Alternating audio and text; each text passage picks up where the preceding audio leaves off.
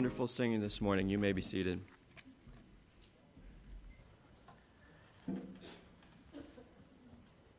Well, good singing indeed this morning.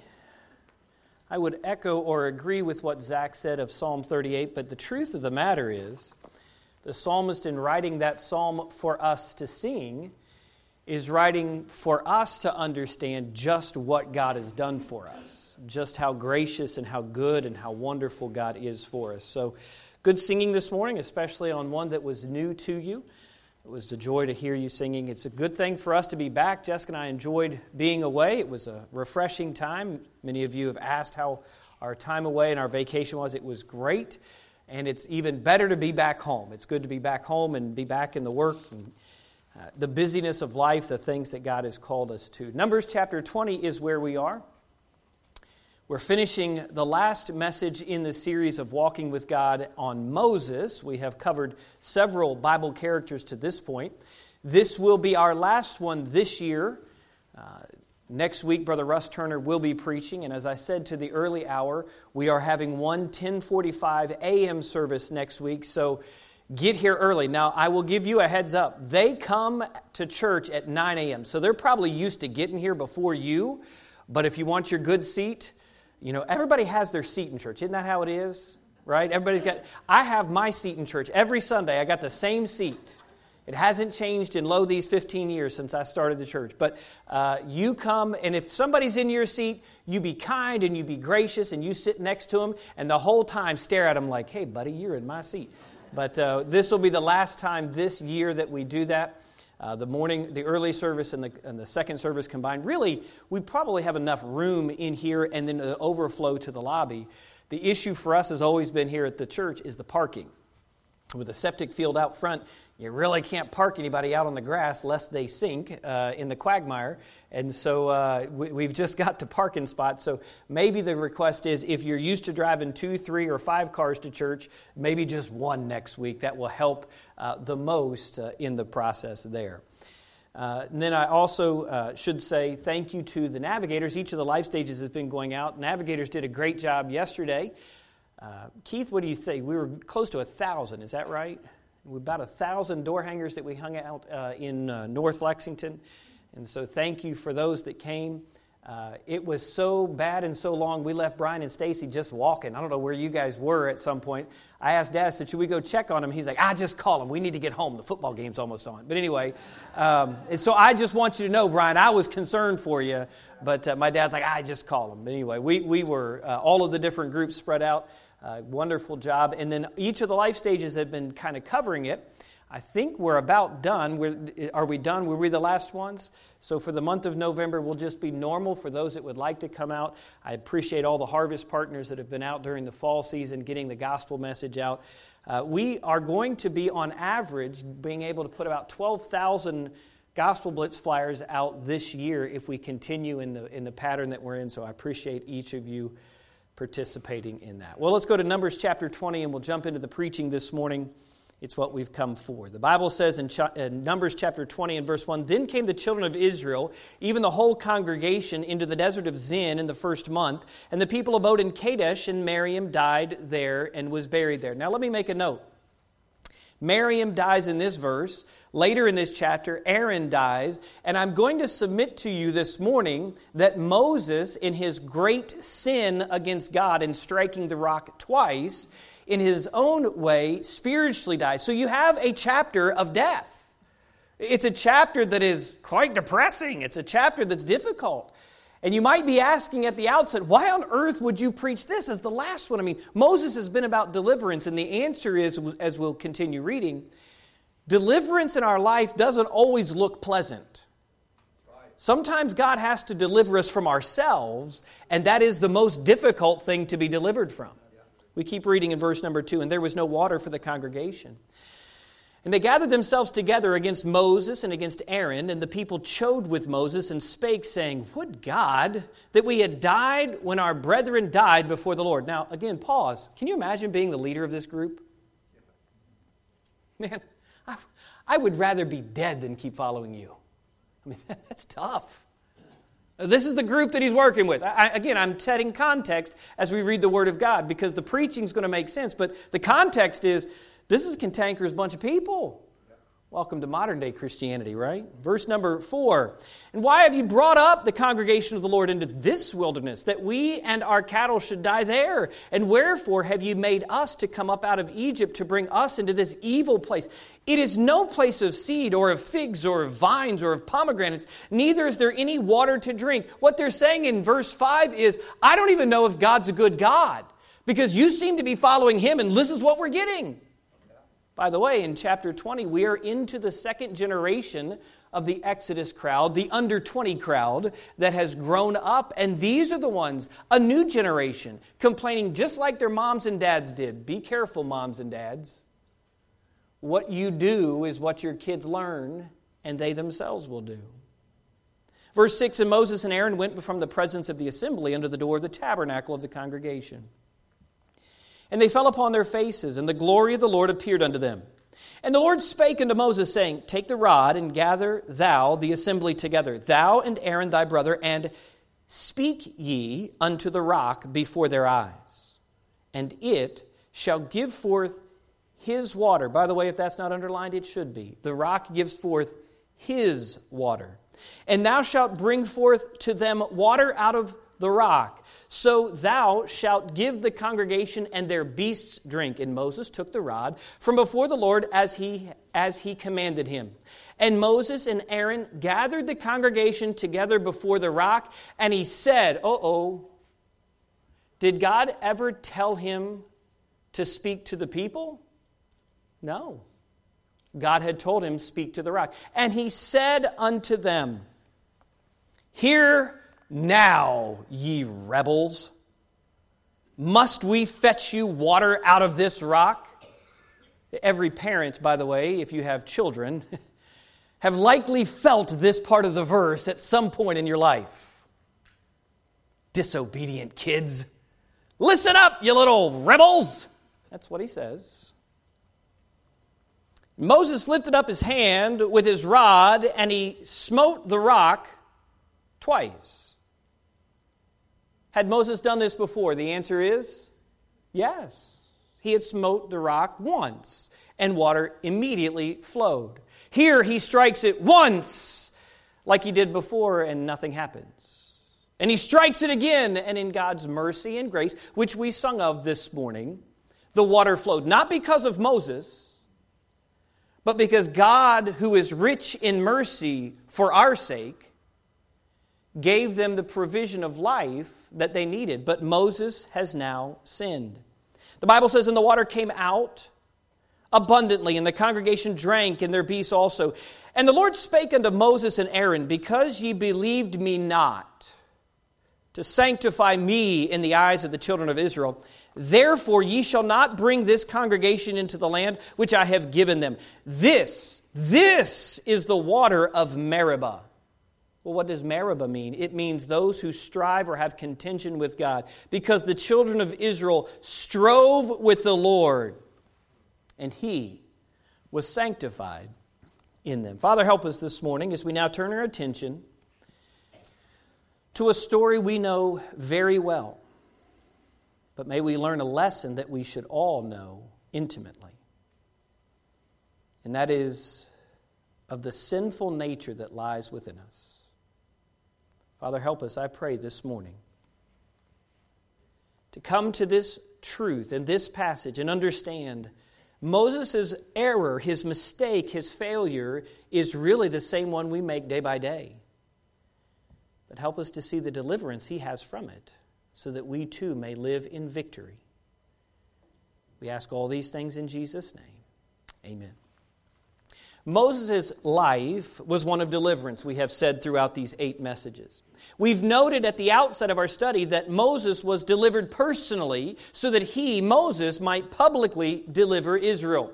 We noted in his personal deliverance that his deliverance was to God's purpose at the burning bush. It was in God's promise, the words that God actually spoke to him of what he would do through him. It was by God's power when we looked at the plagues that God brought. And it was ultimately this personal deliverance through God's plan. The plan of God was the shedding of blood for the remission of sin. The blood upon the doorpost, that Passover lamb that was slain so that they, Israel, might go free. Then we noted in the next 3 messages, and today being the 4th, the public deliverance.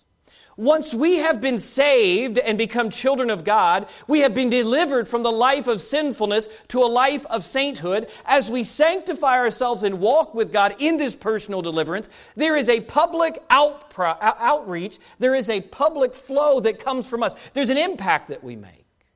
Right. His public deliverance for Moses was from genuine problems. Well, what were the first 3 problems they met when they got out into the wilderness? It's the same problem, the first one that we read of here. There's no water. There's no life-giving source. And God says, don't worry. In this new life you have, I will provide the life you need. He gave them water. From that it was, well, what do we eat? I mean, this bread is going to run out. And often again they would complain to God, I wish I could have the garlics, the leeks, and the onions back in Egypt. Really?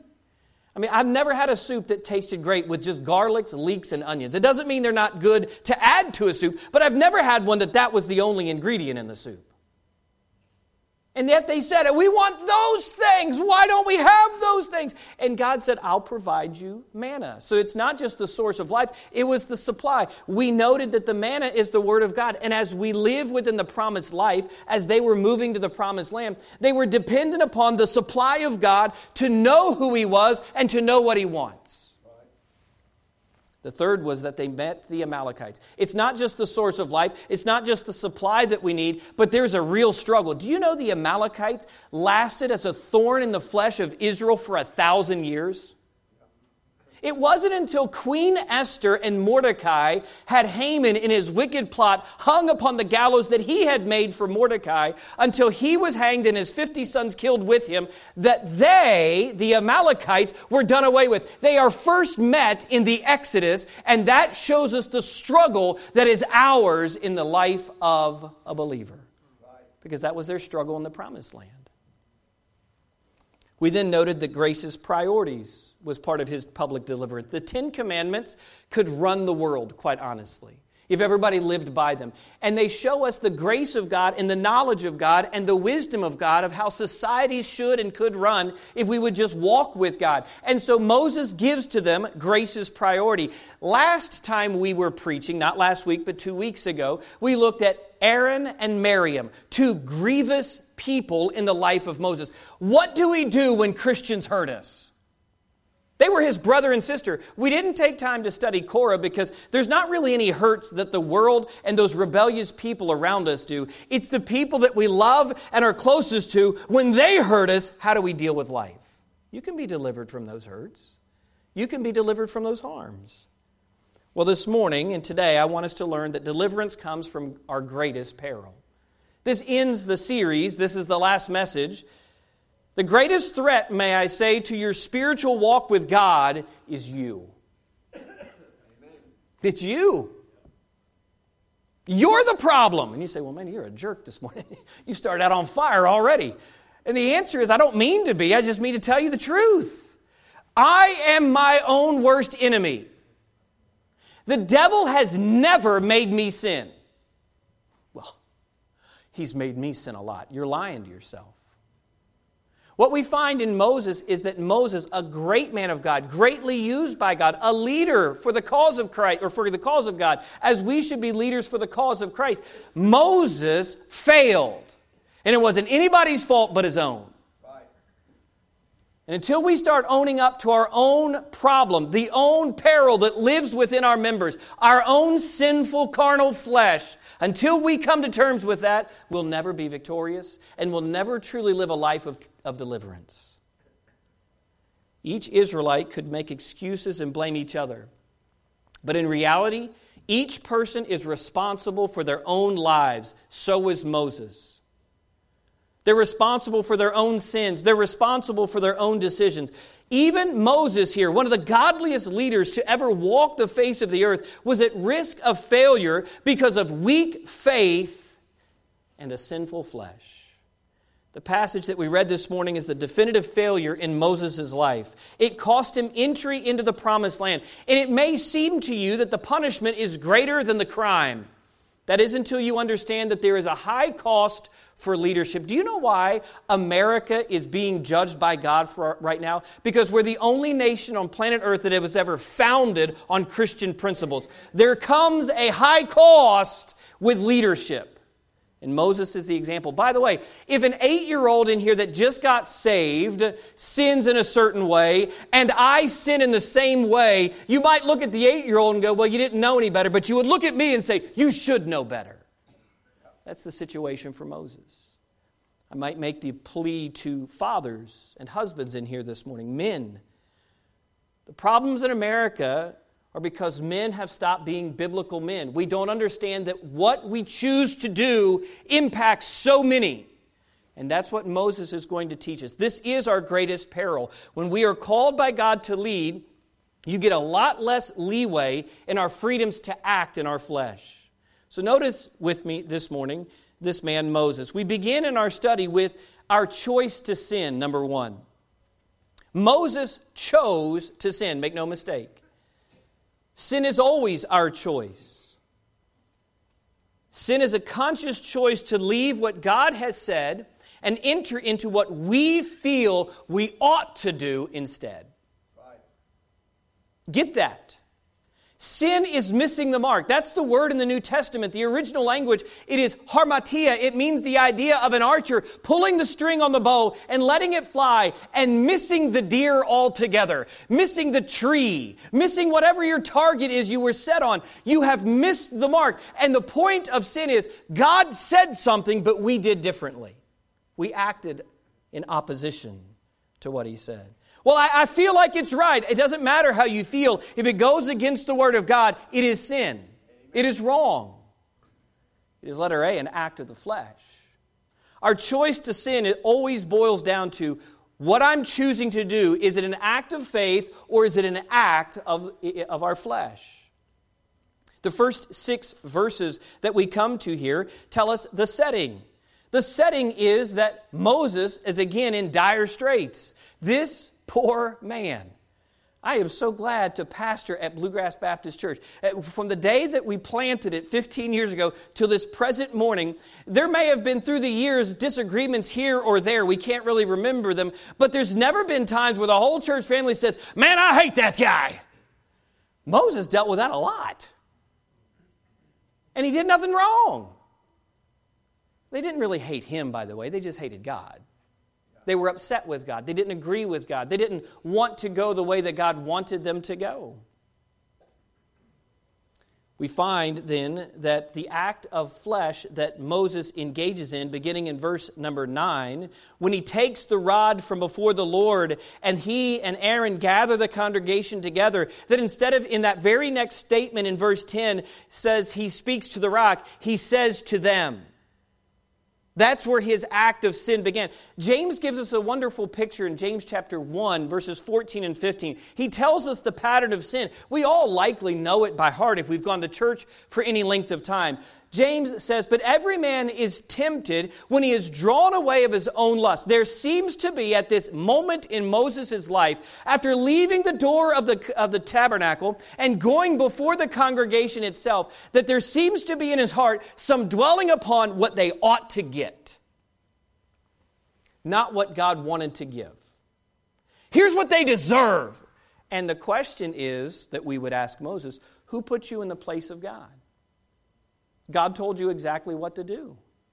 He goes on in that same verse, he says, when he is drawn away of his own lust and enticed. Then, when lust hath conceived, it bringeth forth sin. And sin, when it's finished, bringeth forth what? Death. Let's rehearse for just a moment. Moses has dealt with a lot in the 40 years of their wandering. They are now preparing to go into the promised land. They are but 3 years removed from them going into the promised land.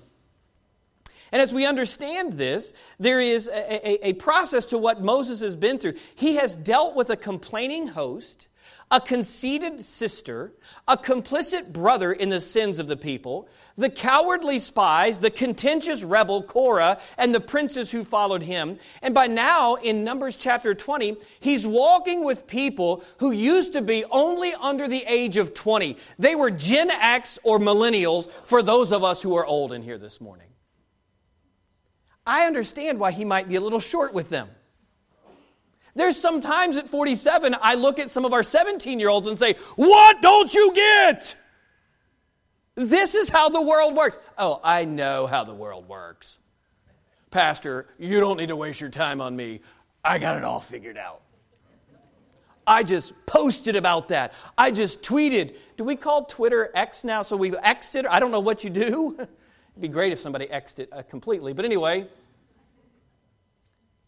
I know how the world works. And that's what these people are doing to Moses. And he said, I'm done. By the way, be careful your flesh. It rears its head in the worst times. I'm done. I'm not putting up with this anymore. This is garbage. I didn't ask for this. This is all going on in his heart. By the way, that is his own lust and the enticement of it. I'm just going to put them in their place. These youngins need to know what for. I'm going to tell them what for. You're not God. You say, well, Pastor, we're supposed to go out and tell everybody how wrong they are. We're supposed to go out and live before the world how right God is. So often, what we do is just focus on, let's go just tell everybody how wrong they are. Listen, if you live right, they'll know what's wrong. The point in this story is if Moses had just gone to the rock, gathered the people, and spoken, and water came out, they would have realized that all of their lies about God, all of their complaints about God, all of their problems with God were just that, a lie. But they didn't do that. And Moses said, I'm going to fix you. I'm going to tell you what for. And the problem was it robbed God of his glory. Moses, no doubt, is at his wit's end at this point. He was frail, likely frustrated, and in his weakened state, he acted in his flesh. We often do the same. We likely would have done the same thing to these rebellious Israelites. There's 2 times when God literally says to Moses in private, I'm going to be done with him, I'm going to start over with you. And Moses says to God, no, for your name's sake, don't do that. I think if it was us, we would have been like, that sounds like a great deal. Here, that is coming out of him. His flesh is getting the best of him.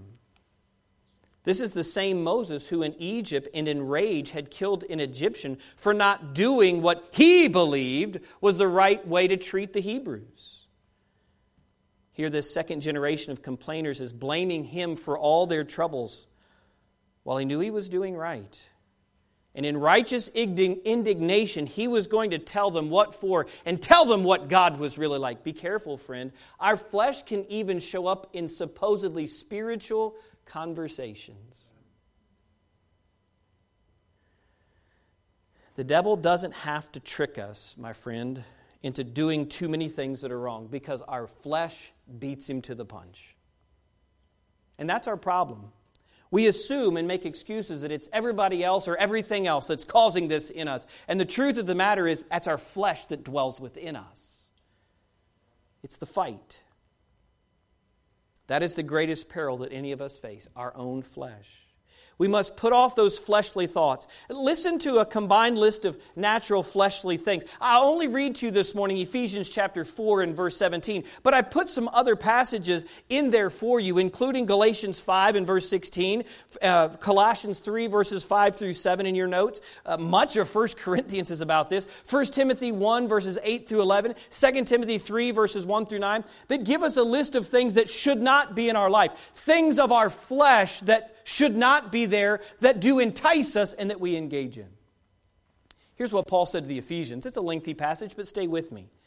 The Bible says in verse 17 of chapter 4, This I say, therefore, and testify in the Lord, that ye henceforth walk not as other Gentiles walk, in the vanity or the emptiness of their mind, having the understanding darkened, being alienated from the life of God through the ignorance that is in them. In other words, this is their condition. They don't even know how far they are from God, because of the blindness of their heart.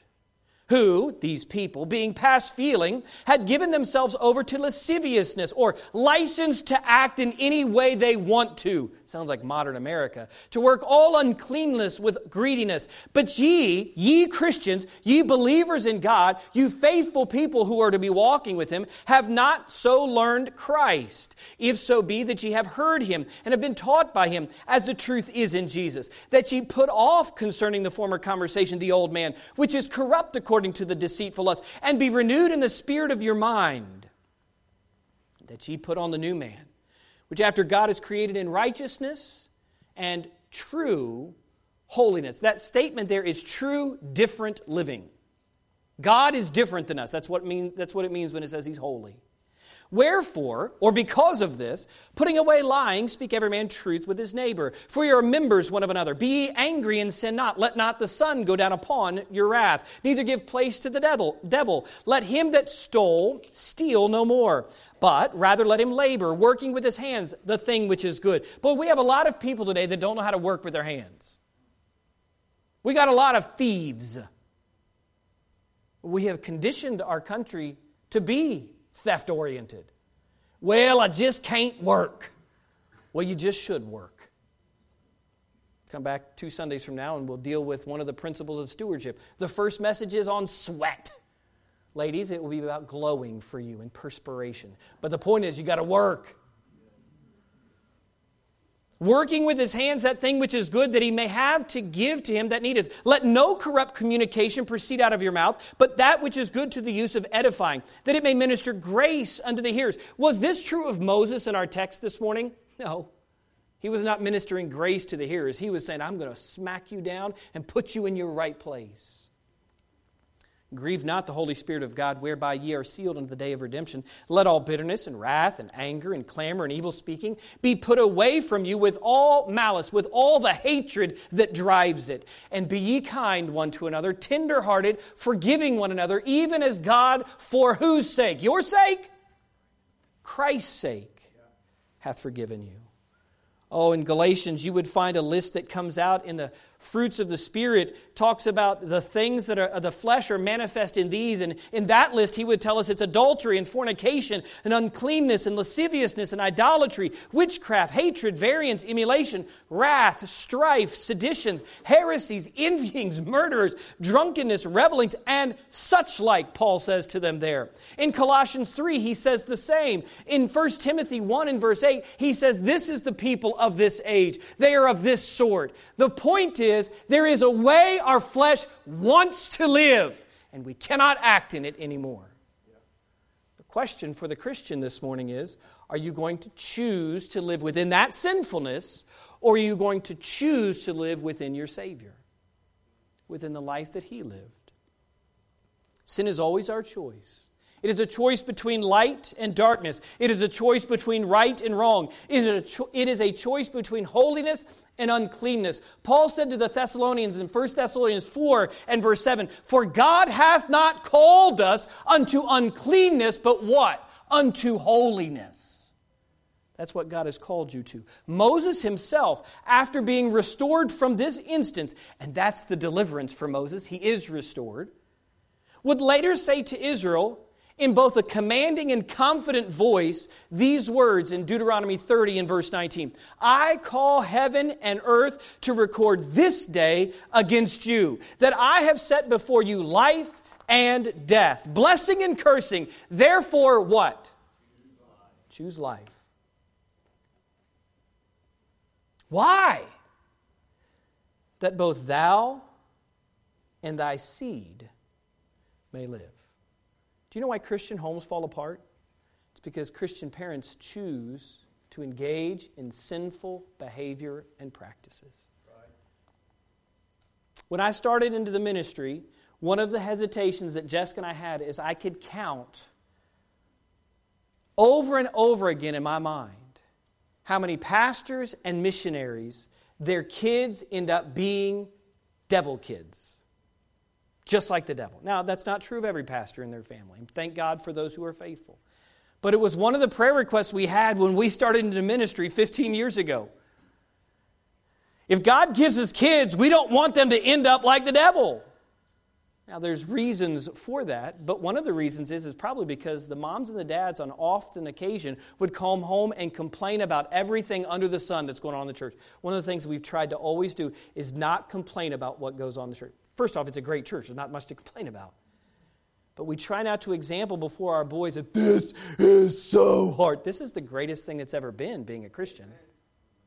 And if you don't believe that, your kids won't either.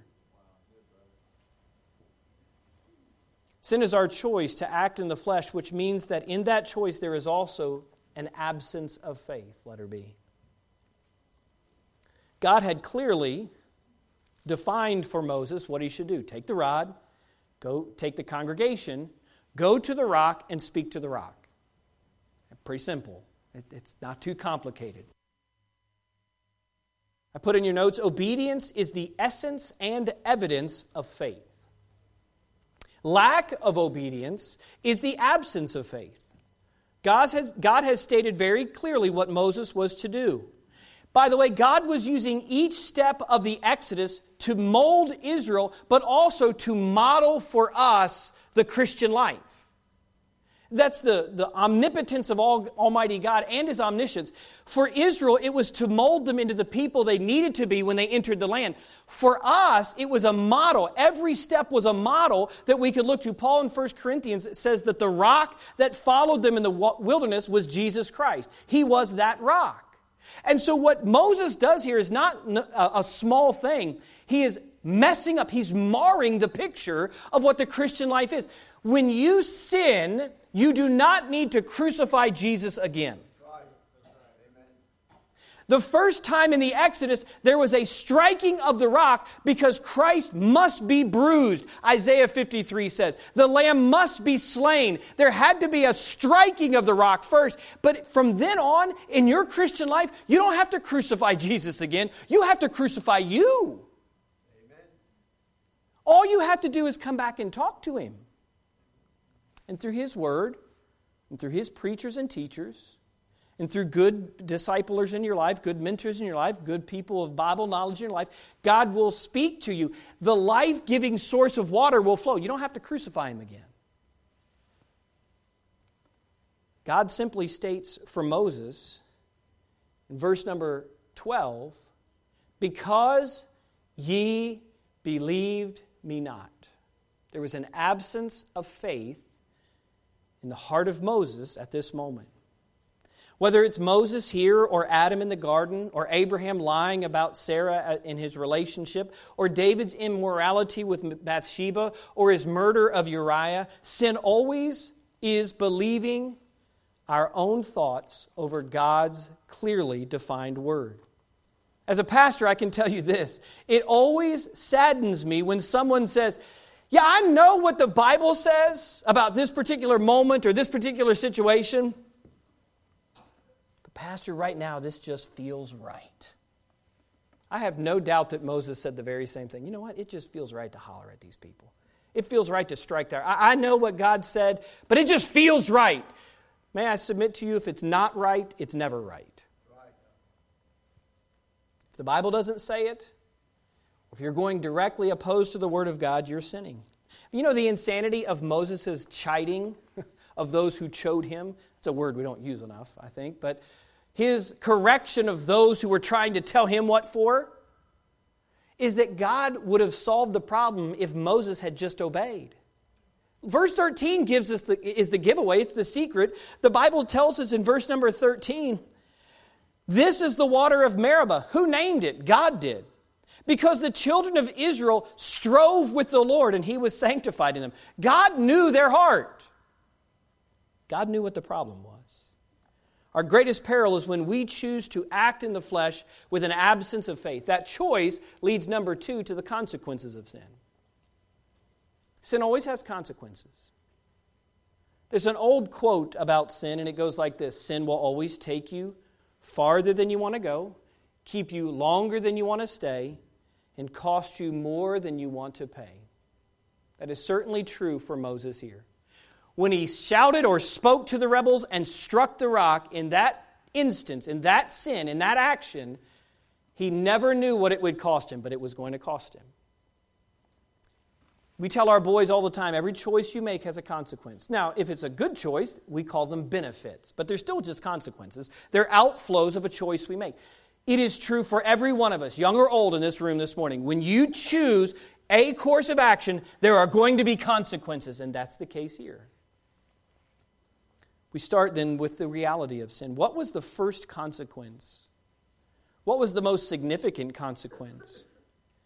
I put it in your notes. It is this, that Moses, a picture of the believer in sin, makes God a mockery before the eyes of mankind. Look what it says in verse number 12. We're going to park in verse 12 for a little bit. And the Lord spake unto Moses and Aaron, because ye believed me not, to sanctify me in the eyes of the children of Israel. In other words, there was a necessary separation. There was a picture, there was a type, there was a holiness that needed to be maintained by Moses. And his sin brought the reality that, well, maybe God really thinks we're terrible, evil, horrible people. And the answer is God loves us. It doesn't negate his justice. We'll talk about that in just a few moments. But the first reality is, if Moses acts this way, if that one who's closest to God acts this way, then I guess we can all act this way. Isn't that what's happening across America today? A nation that used to have morals and ethics. We used to have an objective standard of what was true. Now, everybody just does what they want. I mean, who am I to say that my reality should be your reality? I don't care if you have my reality, but I do care that you know God's reality. Yeah. It's the objective standard of truth. And when Moses sins in the same fashion as the people, there is no distinction between the holy and the profane. And the problem for us, if we will just understand this is the peril, that when we choose to sin as believers in Jesus Christ, we are telling the world, why does it even matter? Yeah. What's the point in trusting Jesus as your Savior? Well, I just can't live perfect. I'm not telling you to live perfect. I'm just reminding you that every time you do choose to sin, every time I choose to sin, what I'm doing is making a mockery of the holiness of God because I'm not living to His standard. God's reason for creating man was so that we would glorify Him. That was His purpose in creating Adam and Eve in the garden. It is still His designed purpose for us, His people, today. 1 Corinthians 6 in verse 20 says, "For ye are bought with a price. Therefore," or because of that price, the price was the precious atoning blood of Jesus Christ. "Therefore, glorify God," where? In your body, right now, manifest and open, and in your spirit, both of them which are God's. You're to glorify God. And Moses here was not glorifying God, and God tells him that. He said, this is the first reality. This is what you have to have sink into your mind. When I choose to sin, I am setting aside the fact that I am separate and holy and like God. I'd rather just be like the devil. I'd rather be like the world. I'd rather be like my natural fallen man. Revelation 4 and verse 11 says this, of the New Testament age, saints gathered around the throne, singing in heaven after the rapture, "Thou art worthy, O Lord, to receive glory and honor and power, for Thou hast created all things. And for Thy pleasure, Kyle was created." You should go to your Bible and underline that last phrase, and in the margin, write your name. Do you believe that God created you to please Him? If you don't, you don't understand the Word of God at all. You and I are created with the single goal of pleasing God. And the first and necessary thing that pleases God is that we receive Christ as our Savior and forsake our sinfulness. And what Moses does here is he fails in that. By the way, all of us do. God gets no glory from our sinfulness. Paul asked that famous rhetorical question at the beginning of Romans 6 when he starts to talk about our sanctification. He said, should we continue in sin that grace may abound? No! You could write in the margin. God forbid is what he says.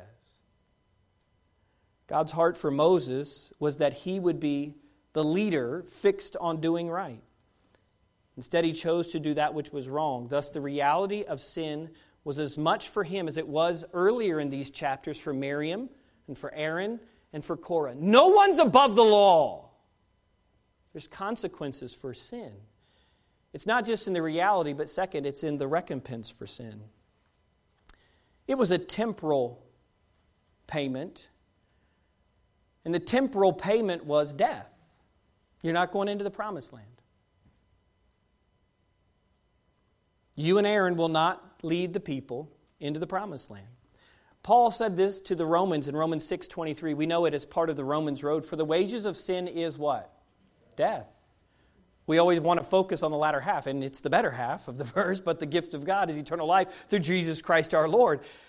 In Romans 5 and verse 12, when he's still talking about our salvation and justification, he says this, wherefore, as by one man sin entered into the world, and death by sin. So death passed upon all men, for that all have sinned. May I say to you this morning, if you have never received Jesus Christ into your life, if you've never prayed and asked Him to save you from your sins, you've never had the reward or the payment for your sin applied to your life. Jesus died for my sins.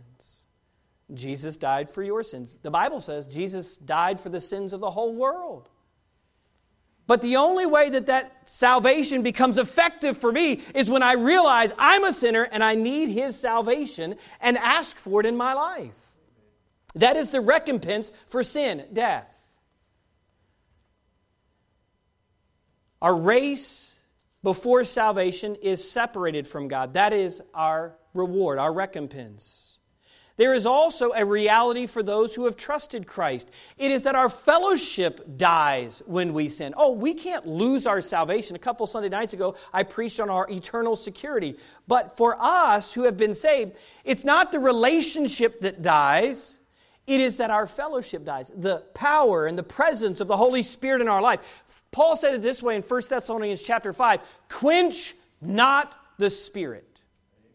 In other words, do not put out the fire of the presence of the Holy Spirit in your life. Well, how do you do that? By sinning. By actively engaging in those sins. That is the recompense for sin. And that is what the story teaches us from the walk of Moses, from his life. When you sin, you die. Before it, Miriam has died. After it, Aaron has died. In it, he falls away from God. And there is a death that comes upon him. It leads us, thankfully, to our third and final point this morning, and that is the consolation for sinners. God is loving. He's not cruel. But that love does not replace His justice. It just gives Him the ability to save us. In other words, God does not give up His just nature just because of His loving nature. That's the problem for many of the modern church. God is love. God is love. God is love. He is. For God so loved the world that He gave His only begotten Son. That is true, but it doesn't negate His holiness. It doesn't negate His justice. And what we find in the story of Moses is that Moses can take consolation in the fact that I am no different than the lowest guy that's in this congregation. By the way, the pastor's no better than any person that sits in the pew. Boy, that's a great equalizer within the household of faith. It's a great encouragement.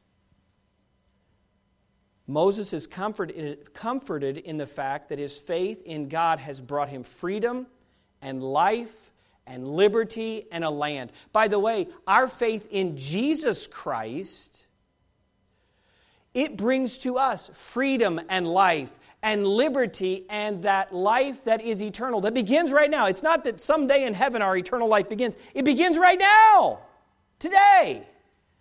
What a joy, what a consolation that is, that we have even more than Moses. But for Moses, we find the consolation began in his righteous faith. In the same chapter, look down to verse number 27. And at the beginning of it, you will read a statement that is used 20 times in the books of Exodus, Leviticus, Numbers, and Deuteronomy, directly assigned to Moses. It says this, and Moses did as the Lord commanded. Do you know what was his problem earlier? This is his restoration. Moses goes back to doing what he knows he's supposed to do. If God says this, do that. His problem earlier is, God said this, and here's what I want to do. Insert whatever sin you have a problem with. Maybe it's not the one of Moses where you're fed up with people and you want to scream at them. You're so angry you want to strike something. But whatever your sin is, this is what we're saying. If God says it's wrong, say it's wrong. Don't do it. The consolation is a righteous faith. There's great comfort in the heart of the believer when we choose life, as Moses himself would say. His lack of faith in striking the rock is the anomaly in his life, not the norm. May it ever be so in your life. If you're here this morning and you've been taken in a sin, then ask God for forgiveness. Moses sinned, and John the Apostle gives us in his epistle the right way back into restoration that Moses himself followed. 1 John 1 verse 8 says this, and all of this is written to the believer, not to the unbeliever. It's an epistle written, if you were to read verses 5, 6, and 7 of chapter 1, it is an epistle written to those who are walking in the light, not in darkness. So what we're reading here beginning in verse 8 is how you and I as believers, just like Moses, when we have failed and we have faltered, can be restored and delivered to a life that is glorious. Here's what the Bible says. If we say that we have no sin, we deceive ourselves. And the truth is not in us. Let's pause for a second on that verse. If you're here this morning as a Christian and you say, I don't know any sins. Kyle, you haven't touched my sin this morning. I mean, if you haven't named it, then I don't have to claim it. Really? The Holy Spirit of God is the one that convicts, not me. I present the truth. If the Holy Spirit of God convicts you of a sin this morning, then you ought to forsake it. Because the very next verse says this, if we confess our sins, He is faithful and just to forgive us our sins and do what? Cleanse us from all unrighteousness. That verse is not a verse on salvation. That is a verse on sanctification. The very next verse, verse 10, goes on to say, if we say that we have not sinned, by the way, we make Him a liar, and His word is not in us. In other words, be very careful if you walk around saying you're sinless. The point of the message this morning is not to make you feel like a sinner. It's to remind you that the greatest peril in your life is the sin that resides within you. It's your own flesh. Old Solomon of old wrote this in Proverbs 24, for a just man falleth how many times? 7 times. But what does that just man who has fallen do? Riseth up again. That's why I love that old King James, the ETH, the ETH. The just man is going to go through life and he's going to find pitfalls and he's going to fall into them. He doesn't mean to, but he's going to. But that same righteous, just man, when he falls into that pit, is going to determine choice after choice, decision after decision. I'm going to get up. I'm going to come back through the Word of God, confess my sins to Him, confess my faults before my brethren, and I'm going to move on for the cause of Christ. In the Old Testament, move on for the glory of God, for Jehovah. The end of that verse is a statement. There's no progressive action at the end of that verse. But the wicked shall fall into mischief. They're just going to stay there. It is not that God is okay with our falling, but He is pleased with our confession of sin and the rising action to serve Him again. There's also great comfort and consolation for the sinner when he takes his first steps of faith, knowing that Jesus Christ is your salvation. It brings us to our final point this morning, and that is His rest. The consolation for the sinner is that we can rest in faith. Here's the epitaph. Here's what was written, if you will, on Moses' gravestone, though no one knows where Moses was buried. Here's what God wrote on it, though, in Deuteronomy 34 and in verse 9. And Joshua, the son of Nun, was full of the spirit of wisdom, for Moses had laid his hands upon him. In other words, in the Old Testament, they were not indwelled with the Spirit like we New Testament believers are, according to Romans 8. But in the Old Testament, those that were used by God, the Spirit of God would come upon and reside upon. And the picture is that Moses is passing, and he passes that wisdom of God, the Spirit of God, to Joshua. What a testimony that the Spirit of God rested upon Moses. It demonstrates his faith. And the children of Israel hearkened unto Joshua, him, and did as the Lord commanded Moses. Now notice what God says of this great man. And there arose not a prophet since in Israel like unto Moses, whom the Lord knew face to face, in all the signs and the wonders which the Lord sent him to do in the land of Egypt, to Pharaoh, and to all his servants, and to all his land, and all that mighty hand, and in all the great terror which Moses showed in the sight of Israel. In other words, this was my faithful servant. The takeaway for you should be this. What you can rest in is this. No sin has to be final. There can be restoration. There can be forgiveness with God. Moses is restored to the point that he's able to go on living, teach and preach, and prepare the people to enter the promised land under Joshua's capable leadership. But Moses himself said, I made a mistake, but I still want to be a man of God. Amen. In closing this morning, Moses' life was one of deliverance. He was personally delivered so that he could publicly deliver God's people. Maybe you're here this morning, and in your heart, in the secrecy of your own thoughts, you're engaged in a life full of sin. I do not assume that. It was easier in the first service. I tried to look at this empty chair and an empty chair back there. I don't want to look at someone and say, I think you're living in a life full of sin. I don't know. But maybe you are. And maybe what you need to hear this morning is that you are living in danger. You are living in a place of great peril because you are out of fellowship with God. If you have trusted in Jesus Christ and you are walking in darkness in that sinful behavior today, forsake it. The story of Moses tells us that any of us can sin. And so that we, all of us in here this morning, should pray, God, keep me from that sin.